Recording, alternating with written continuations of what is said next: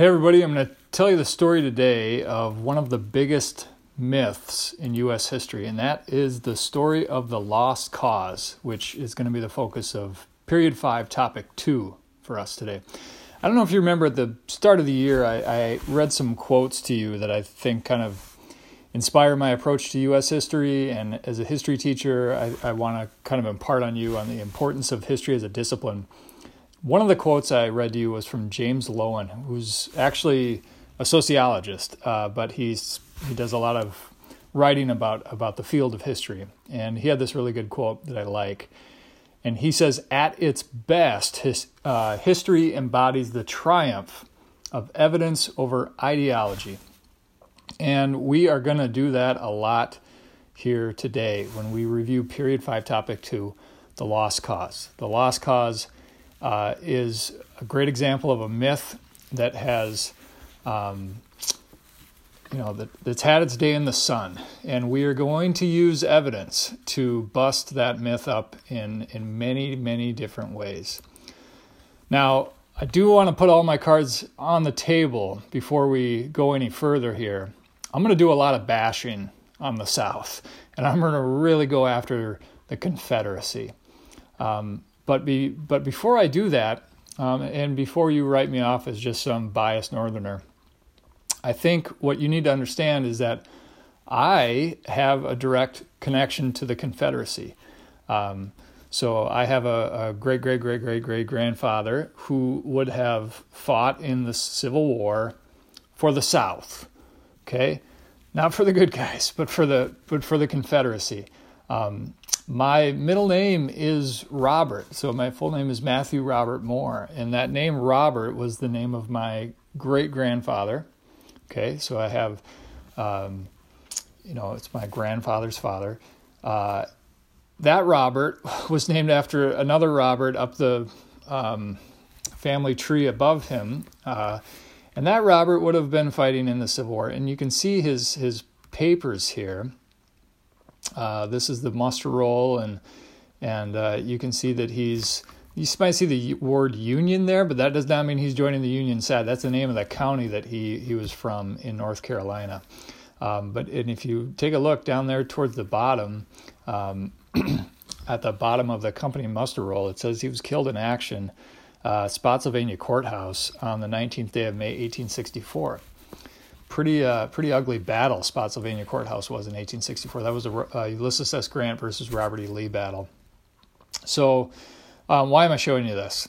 Why am I talking about this? Well, I want you to know that just because I have an ancestor who served in the Confederacy does not mean that I have to defend every single thing that person did and defend everything the Confederacy did. Just because I share a bloodline with that person does not mean that I have to totally go all in and honor and worship every single thing that person did, right? So nobody really, nobody should have a more invested stake in defending the Confederacy than me, and I'm here to tell you that I don't. There's no reason to defend the Confederacy. There's no reason to defend this ancestor that I have. And I'll kind of explain why here as we go forward. So I also want to, before we wade into the waters on how terrible the South was during the Civil War, talk about this is not some partisan issue, okay?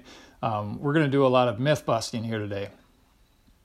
And right at the outset, I'm going to link some videos for you here to show you that myth busting the Lost Cause is not just some liberal agenda or conservative agenda. I can show you two videos real quick here. One from Prager University, which is an incredibly right-wing YouTube channel that does a really quick deconstruction and myth bust of the Lost Cause of the Civil War. And the other video clip comes from The Daily Show, Larry Wilmore, which is, if you know anything about Comedy Central Daily Show, it's a pretty liberal news program. Okay, and both of these videos go after the Lost Cause interpretation of the Civil War. So I'm showing you that to try to point out that when we myth bust the Civil War, we're not being politically correct. We're being correct.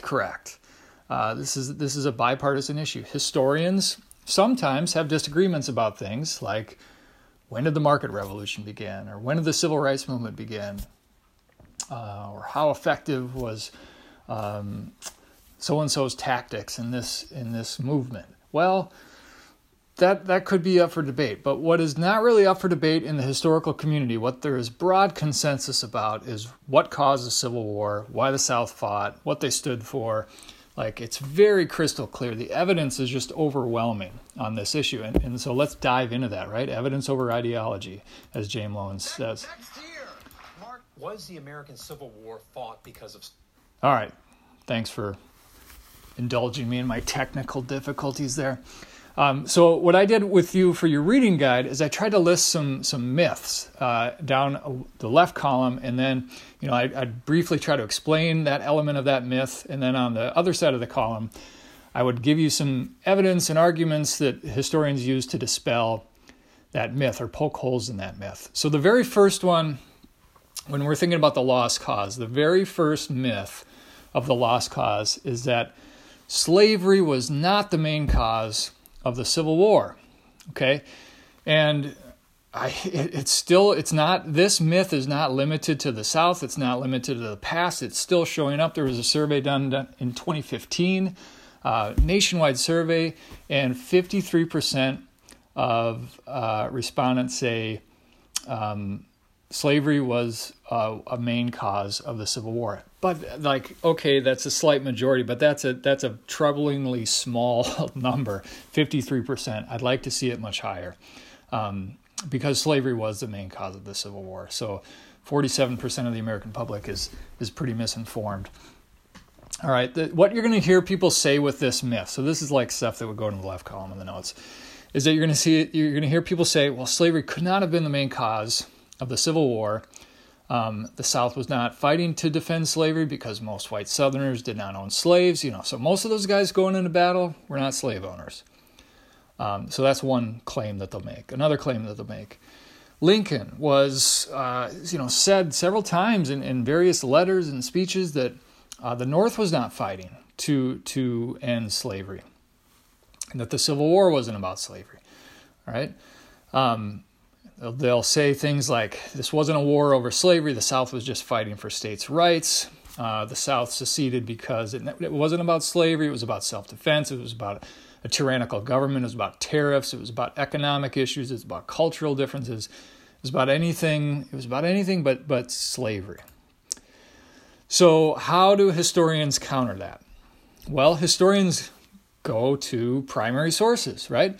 If we want to know why the South seceded, we know when they seceded. We should go back and we should find documents from that time period. And we should read those documents. And as it turns out, the South was not trying to hide the reasons why they were seceding. It was kind of like when the United States declared independence from Great Britain. We didn't keep it a secret. We declared it, right? We wrote a Declaration of Independence, and we wrote all the reasons down in the Declaration of Independence why we were declaring independence. Guess what? The South did the exact same thing when they seceded from the United States. They issued secession documents, and they were crystal clear as to why they were seceding. And these secession documents were not written by just like one person. They were debated in conventions. There was consensus reached on what to put into these documents. They were voted on, and the votes were overwhelmingly, nearly unanimous votes in almost every single southern state to publish these secession documents. So these are breakup letters that have survived history, that we can go back, we can find, and it's very easy to figure out why the South seceded. They wrote it down in the documents, okay? And what happens when you read these documents is you find out the South is pretty clear that slavery was the reason why they're seceding. They just said it over and over and over again. I'll show you some examples. What they don't say, what you're not going to find in the secession documents, are big passages about like states' rights and tariffs. You're not going to find that.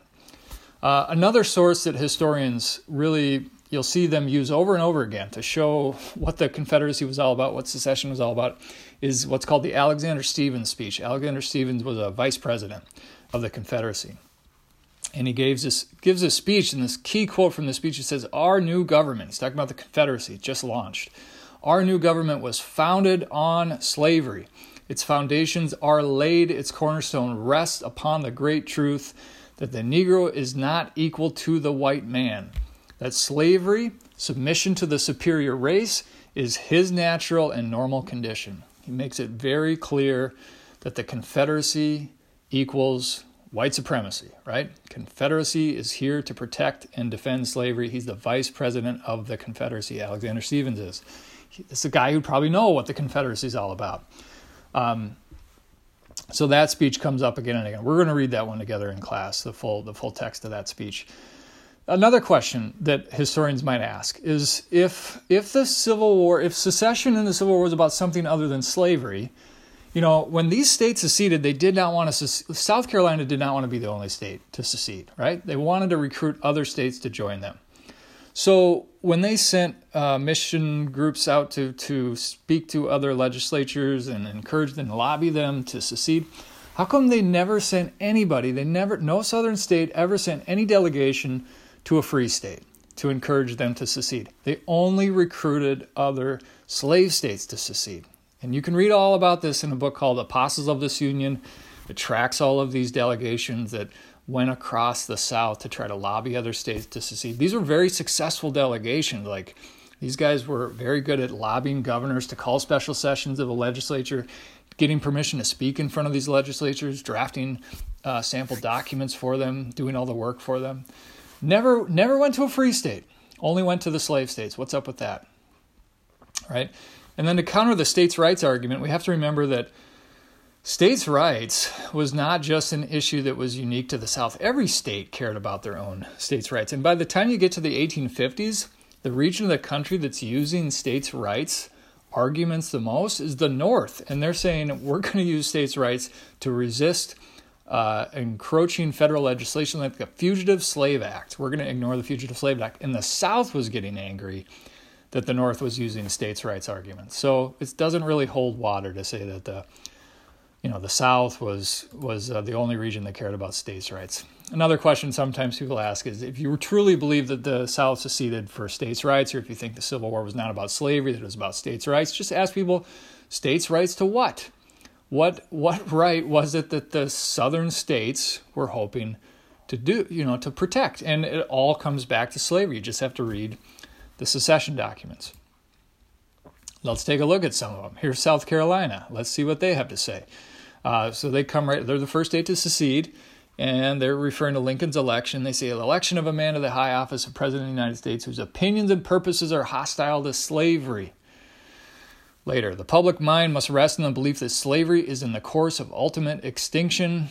Some of the states, by elevating to citizenship persons who by the supreme law of the land are incapable of becoming citizens, they refer over and over again to this fear that the North is trying to push slavery into extinction, that the North is pushing black people into citizenship, and that they have just elected Lincoln president and his opinions are hostile to slavery. Well, that appears to be the big concern for South Carolina in their secession document. Let's take a look at Mississippi.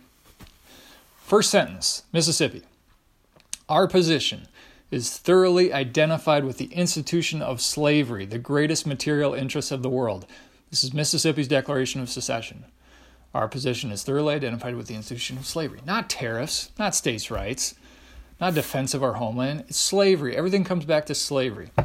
Later, a blow at slavery is a blow at commerce and civilization. There is no choice left us but submission to the mandates of abolition, like abolition of slavery, or dissolution of the Union. We'd rather totally dissolve the Union than submit to abolition.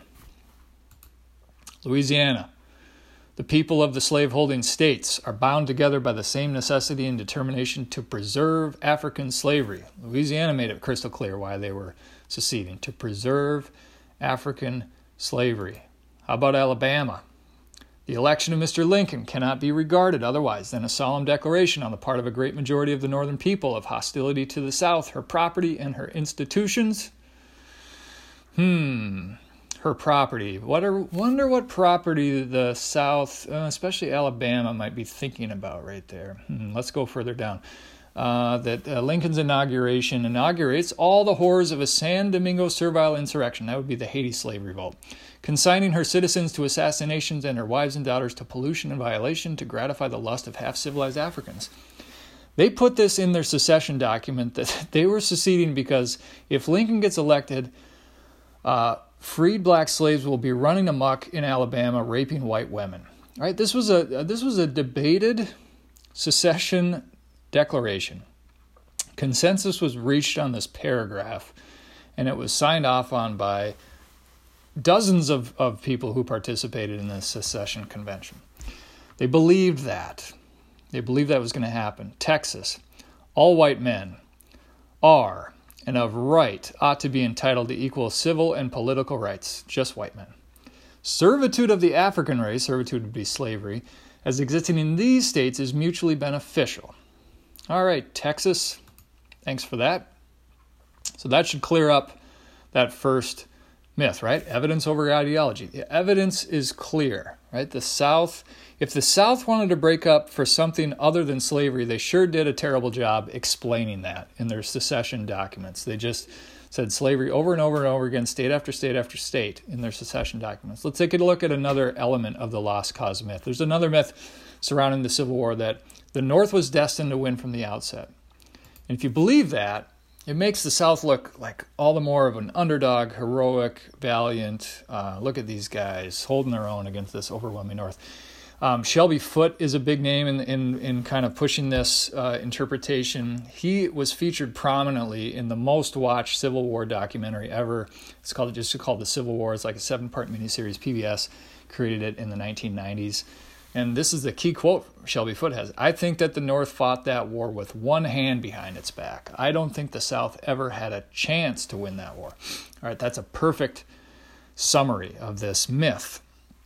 The claims, you'll hear about this myth that, people will say, well, the North had way more, and you're going to open up any U.S. history textbook, and you're going to see a chart in the opening pages of the Civil War chapter where you're going to see all of the advantages that the North had laid out in some type of chart. And I have an example of one here on slide 16, that the North had more men, that the North had more weapons, North had more railroads, more food, more factories, more resources. You see it in some of these Confederate monuments. You see phrases like, I have a picture of a Confederate monument for Richmond, and it says from Sumter, that would be Fort Sumter, war started, to Appomattox, where the war ended. 4 years of unflinching struggle against overwhelming odds. Overwhelming odds. The South stood up to overwhelming odds, right? And this is what lends this myth is what gives that lost cause narrative its name. Right? If you think that the South was up against overwhelming odds, if you think that they were going to lose from the get-go, then that's why we can call it a lost cause. They never had a chance, right? They never had a chance. The North had all the advantages. And that, if you believe that makes the Southern men who did fight, that makes them seem even more heroic. Wow, these guys volunteered. My great-great-great-great-grandfather signed up to fight in a war that he knew they were going to lose. Wow, what a heroic person standing up to these overwhelming odds. Well, here's the problem with that. The South had, you can list all those other advantages, they're true, but the South had the most important advantage of all, right? They did not need to win. They just had to avoid defeat. They could use the Fabian strategy like George Washington did in the American Revolution. You got to remember that the side that's always had this advantage in just about every war in world history usually wins. The Americans had this advantage in the American Revolution. The North Vietnamese had this advantage in the Vietnam War. The United States is having a hell of a time, had a heck of a time in Iraq and Afghanistan because their opponents were using this advantage. So the South had it, right? They just had to avoid defeat and outlast the North. And they got really close to that. A lot of people think the war's over after Gettysburg. Gettysburg's in 1863. It's not. The closest the South gets to winning this war is 1864 during the election of 1864. Lincoln has to run for re-election. And the guy running against him is George McClellan, one of his old generals. And McClellan's campaign is elect me and I will compromise with the South. I'll end this war. I'll pull the troops out of the South. If that happens, the South gets to hold on to slavery. The South gets to claim victory. Right? So that's problematic, right? That's not the South up against overwhelming odds. The other thing you got to remember is if Southern men truly believed, if my great-great-grandfather truly believed that they had no fighting chance in this war, that no reasonable person would volunteer to fight and die in a war in which they're absolutely certain they're going to lose. It doesn't make sense. You're not going to see hundreds of thousands of Confederate men volunteer to fight in a war that they think they're going to lose. Maybe a few dozen, a few crazy hundred, but not hundreds of thousands. You don't get that level of participation unless these guys think there's a chance. And there was, right? And up until 1864, there was a really good chance they were going to pull off something there. Third part of this myth is that, boy, these guys were heroes for standing up to this oppression. Jefferson Davis, the president of the Confederacy, this is his gravestone. And notice how he put a beatitude in the middle of his gravestone. Blessed are they which are persecuted for righteousness' sake, for theirs is the kingdom of heaven. Oh, that poor, persecuted Jefferson Davis. And he had a monument for him in Richmond on Monument Avenue. And this was a key quote from that monument. It says, "With constancy and courage unsurpassed, he sustained the heavy burden laid upon him by his people. When their cause was lost," there's the lost cause, "with dignity he met defeat. With fortitude he endured imprisonment and suffering. With entire devotion he kept the faith." All right. So when you're hearing things about like, oh man, these Confederates, how heroic were they? Good for them for standing up for oppression. Claims you're going to hear in that realm are reminders that, wait a second here, folks. Most white Southerners, remember, they didn't own slaves. And men were not fighting to protect and defend slavery. They're fighting to protect and defend their homes, their family, their land, their property, their culture. They're fighting to repel an invasion. They're fighting for self-government. They're fighting against oppression and tyranny. I've got on slide 21 here, I've got all sorts of pictures, paintings from this guy named Mort Kunstler, who makes a lot of money painting these very romantic images of the Civil War, especially from the Southern point of view.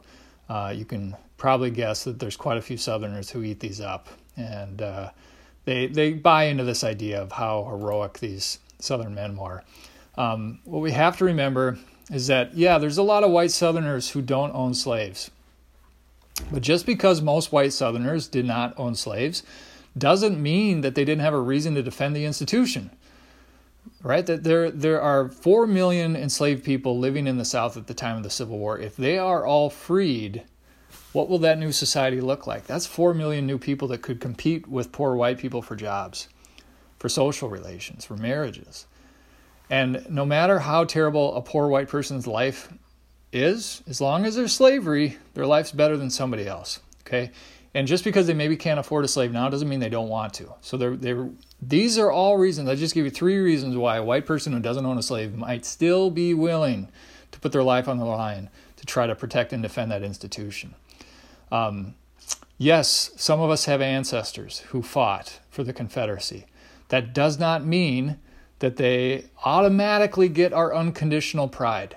Okay? Our ancestors should not automatically earn all unconditional pride from us. They should have to earn it. They should do some good deeds to earn that unconditional pride. Yes, they fought, right? They were warriors, but that doesn't necessarily automatically make them patriots. We cannot pick and choose which parts of the war to remember and which parts to forget. That ancestor I have, I can't pick and choose which parts of his actions in the war to remember and which parts to forget.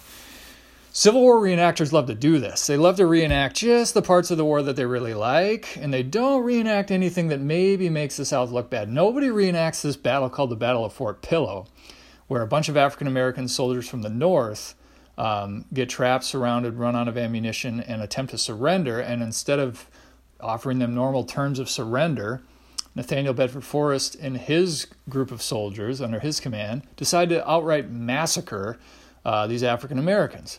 So nobody's reenacting that. Nobody's reenacting that Battle of Fort Pillow. That's a good example of just picking and choosing which parts of the war to remember and which parts to forget.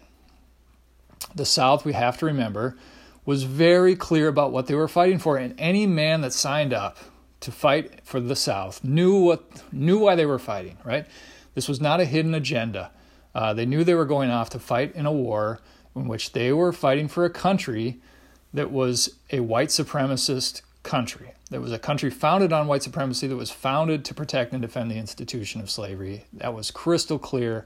We already looked at the secession documents to prove that. The South, how oppressed were they really? Blessed are they which are persecuted, poor Jefferson Davis. When they secede, they didn't really, if let's just say, what if the tariff is the big issue? Even if that were to be the big issue, the South still had power in the federal government before they seceded. The Democrats still had more seats in the Senate than the Republican Party did. And the Southern Democrats especially still dominated the Supreme Court. Roger Taney was the Chief Justice of the Supreme Court. He issued the Dred Scott case in 1857. Dred Scott said you can't stop the expansion of slavery. The Republican Party wasn't even saying that they were going to end slavery, right? They just wanted to try to stop the expansion of it, but the Supreme Court had even blocked that possibility. So how are you going to overturn the Supreme Court? You're going to need an amendment. How are you going to pass an amendment without the South? You can't. You can't do that. So they were not oppressed in any way, shape, or form. There was so many protections in the Constitution that were going to protect them, and it made it a lot easier to get some civil rights laws passed once they left. Another question to ask yourself is these people that you maybe want to celebrate just because they're ancestors, what would this country have looked like if the Confederacy had won, right? Let's say you celebrate this person. Well, it may be easier to celebrate them when they were fighting on the losing side, but what if they had won? What would that country look like? How much longer would slavery have continued? How many more families would have been separated because of that? Some quotes that I found kind of helped me digest what was happening in my family tree, and this discovery that I had an ancestor that fought in the Civil War. This wasn't a huge shock or surprise for me. My grandfather, his mother and father, so my great-grandmother and my great-grandfather, were born and raised in North Carolina, and their families had deep, deep, deep roots in North Carolina. So we can trace our ancestry all the way back to the 1700s in North Carolina. So it came as no shock to learn that I had a direct ancestor who fought for the Confederacy, and then many other of his brothers also fought for the Confederacy. But these quotes helped me kind of digest what was going on in my family.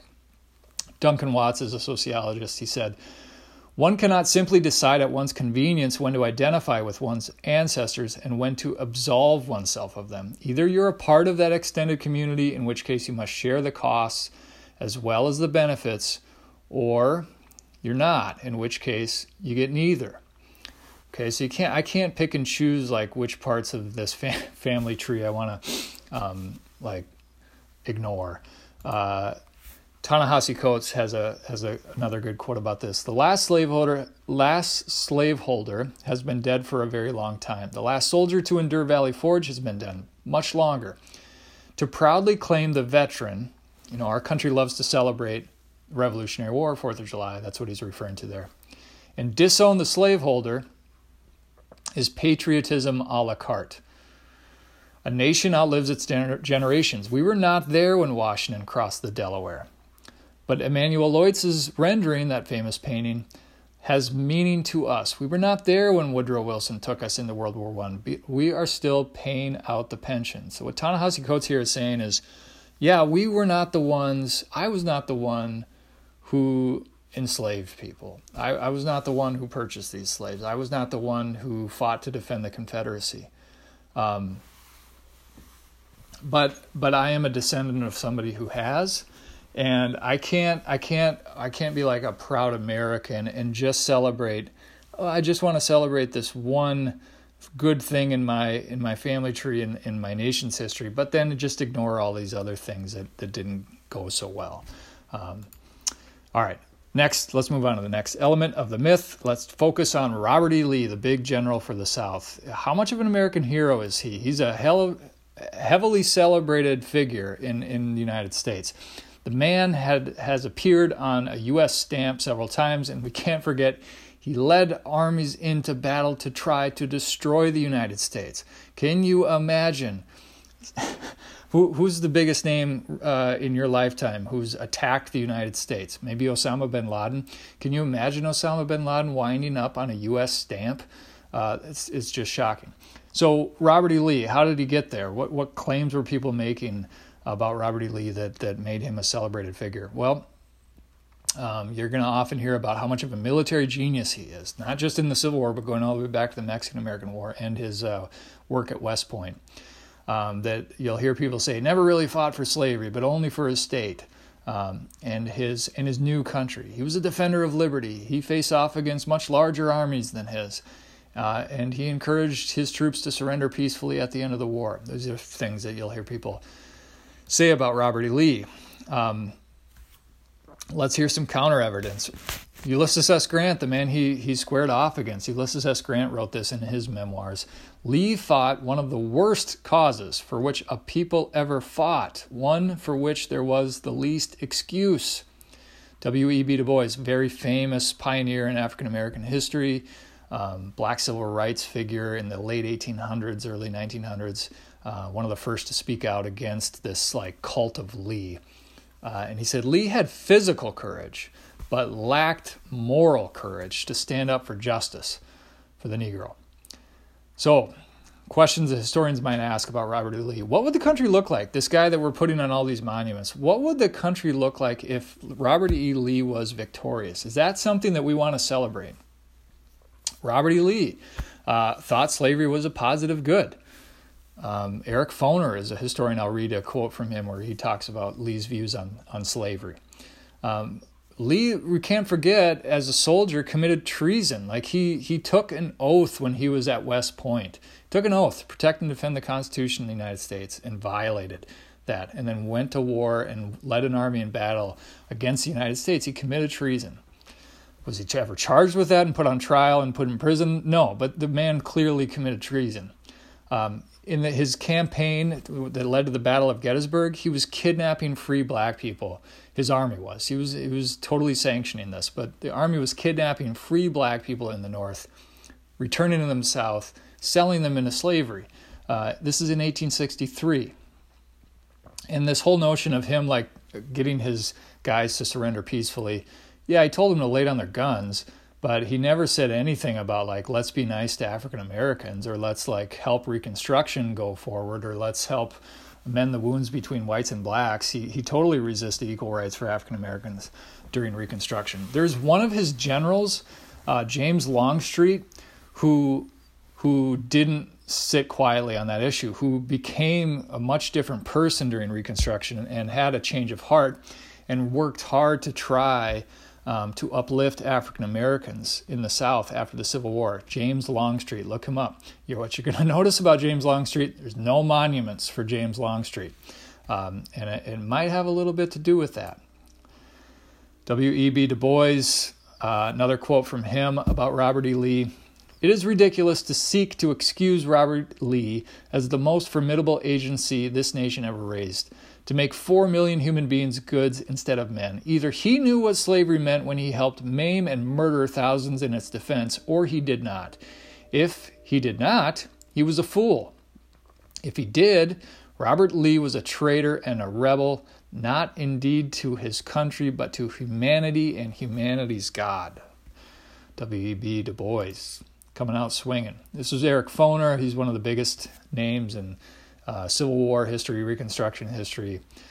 He said, Lee felt that the painful discipline to which slaves were subjected benefited blacks by elevating them from barbarism to civilization and introducing them to Christianity.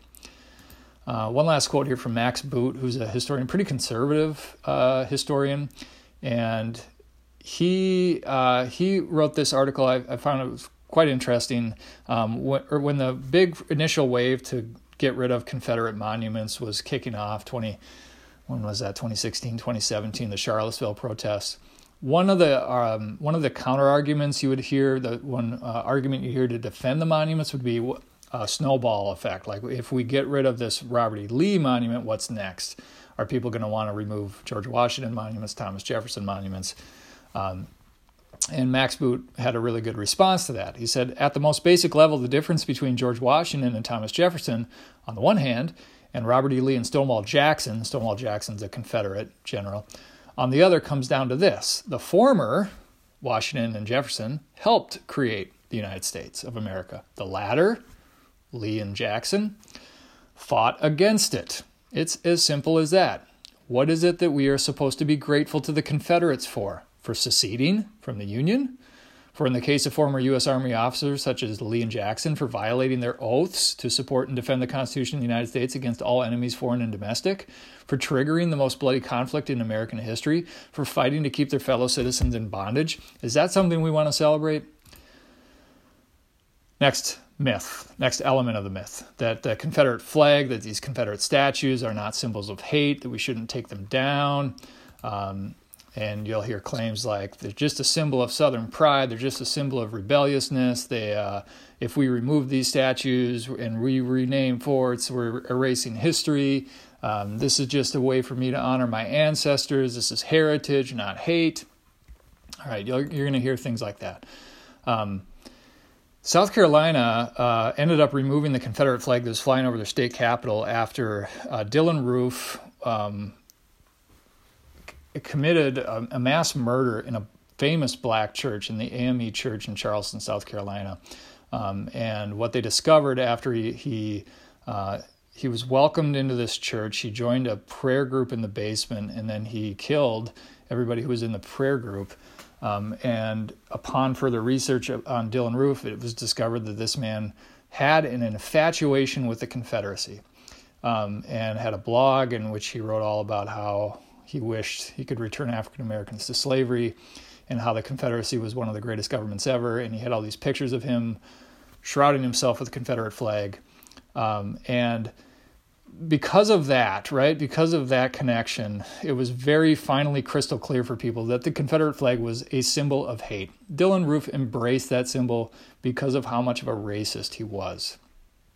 Now, some people said, well, he had a sick and twisted view of the Confederate flag. I don't think so. He knew exactly what that flag stood for, and that's why he embraced it.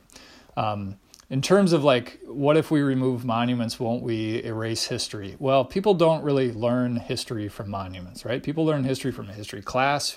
We're still talking about Robert E. Lee here. You're still going to learn about Robert E. Lee. They learn history from textbooks. They learn history from museums.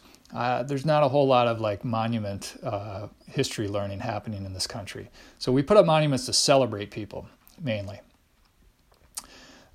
These monuments, we have to remember, were purposefully erected to send a strong message to all who walked in their shadows about who was still in charge in the city. And you're going to see a trend. Usually, like, there's a big wave of monuments going up in the turn of the century, 1900s, 1910s, 1920s. When the early African-American civil rights movement was kicking off. And then there is the next wave is in the 1960s, in the major African-American civil rights movement there. So a lot of these monuments are put up as a way to remind black people, here's who is still in charge of this city. And if it was truly about honoring Confederates, they're very picky and choosy about which Confederates they want to honor. There's not a whole lot of statues for James Longstreet, who turned out to be pretty nice to black people after the Civil War. He was on the wrong side of the war during the war. He changed after the war. He became a better person. And for that, it turns out that there's a lot of Southern racists who maybe just were not as interested in building monuments for James Longstreet.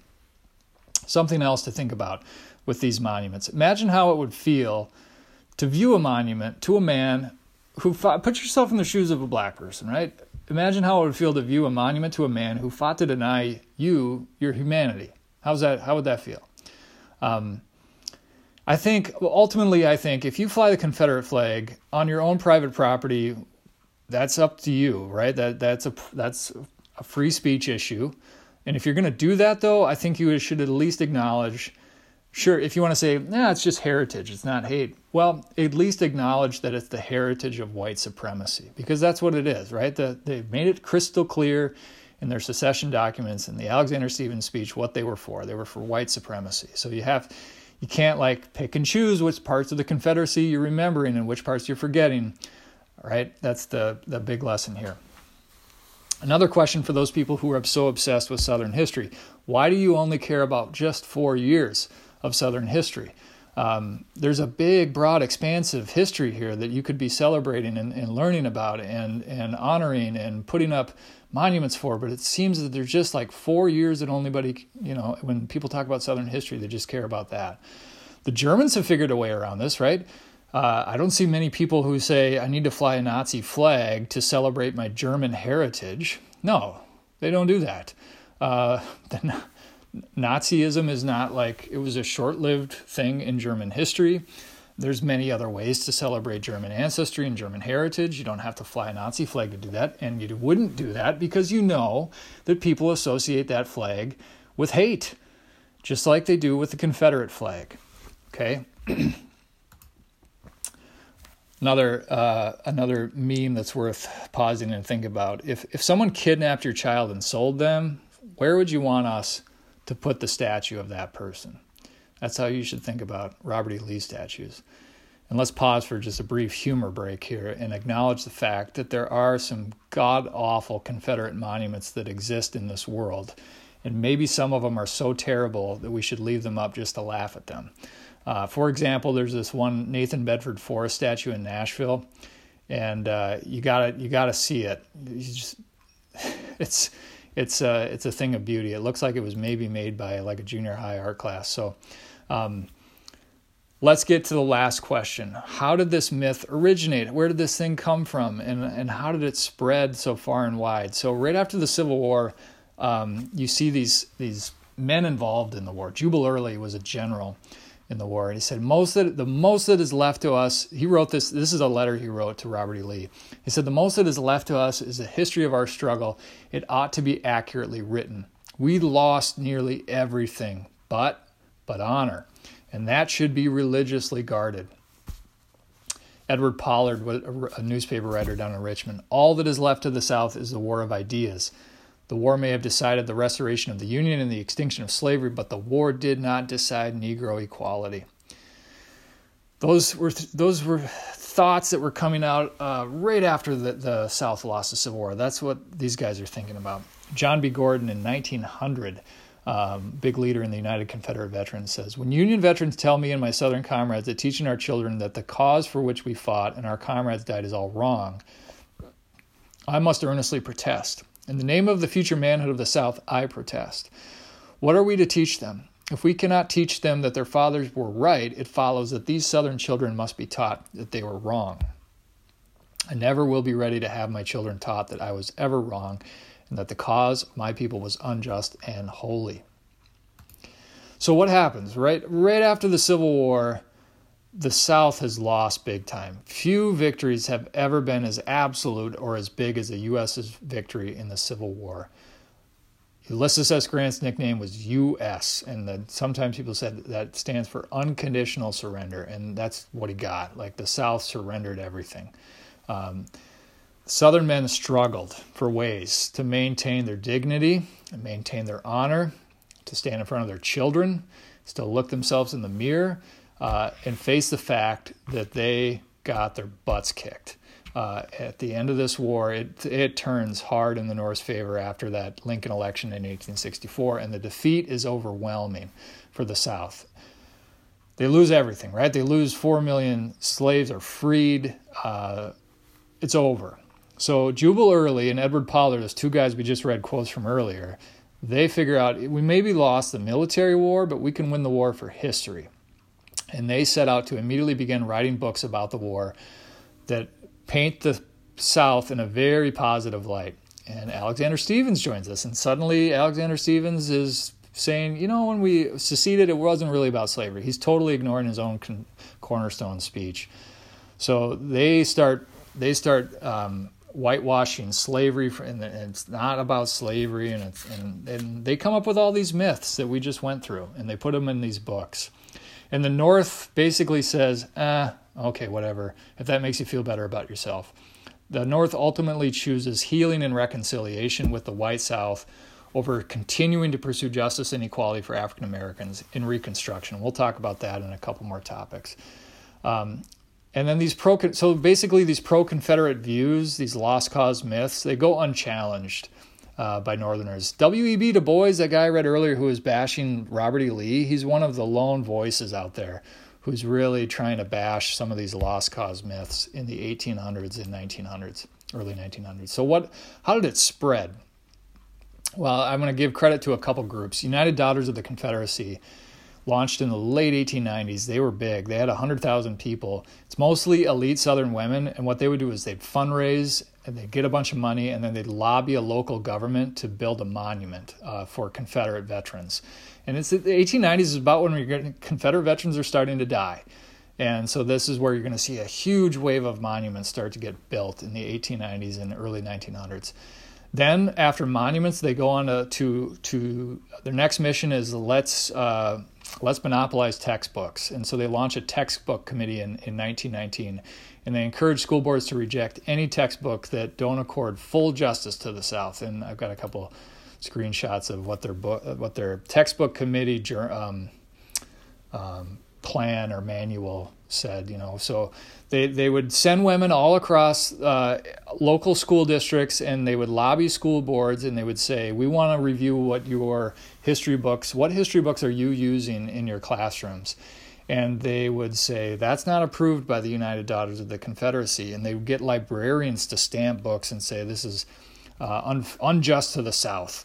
And in a short period of time, they basically were able to remove any textbook that was not propping up the lost cause myths and replace it with books that were totally going soft on the South. And you can see their list here. Reject any book, get rid of any book that is saying that the South fought for slavery, that glorifies Abraham Lincoln, that doesn't talk about the South as being heroic.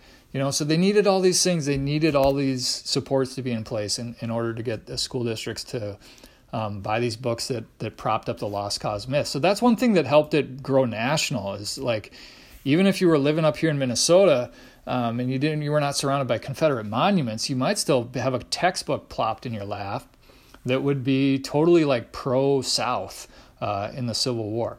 Another group would be the Sons of Confederate Veterans. The United Daughters of the Confederacy did a lot of work on the early monuments, and the Sons of Confederate Veterans have done a lot of work on the later monuments. So they're a little bit a smaller group, but they're still big, 30,000 people. They file a lot of lawsuits to protect monuments. And they also have pushed for more Confederate iconography, more Confederate symbols. They want them on license plates. They want to challenge school boards that punish students for wearing Confederate flags. So they will often swoop in on those occasions. So they've pushed the lost cause myth. By the way, I'm eligible to be in that organization, but just because your ancestor fought for the Confederacy does not mean you automatically have to defend everything that they did for the 10th time. Hollywood also plays a role in spreading the lost cause myth. Birth of a Nation, one of the biggest, earliest silent films, incredibly racist movie, pushed this notion that the South was actually the ones fighting for just causes. Gone with the Wind pushed a lost cause myth. Happy Slaves, aggressive North, tyrannical North. In the Civil War documentary, the most watched documentary, historical documentary, the most watched documentary about the Civil War, featured heavily. The most featured speaker in that miniseries was Shelby Foote, and he's a lost cause historian. He buys into the lost cause.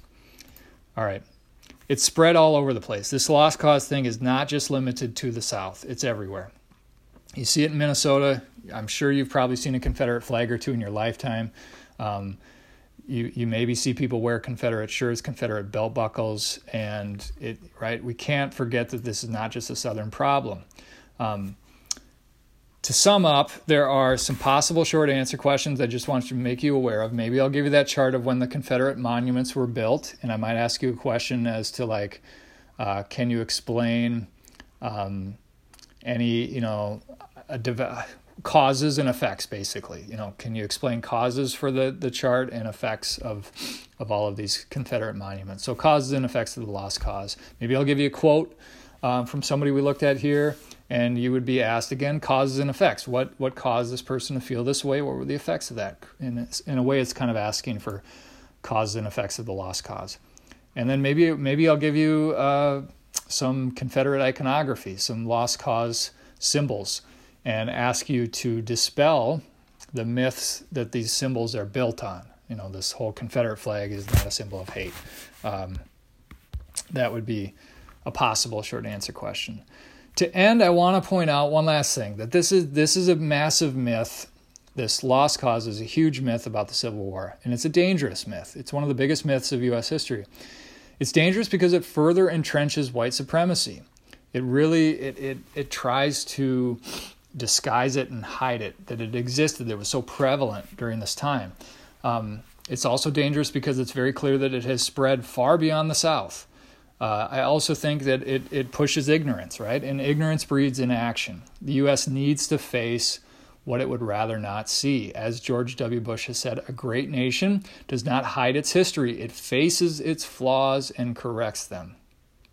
We have centuries-old wounds that are still raw because they never healed in the first place, and the lost cause myth is getting in the way of that healing. And that, folks, is where we will stop our review of the lost cause myth. So hopefully this review will help you do some myth busting in the future, right? Evidence over ideology.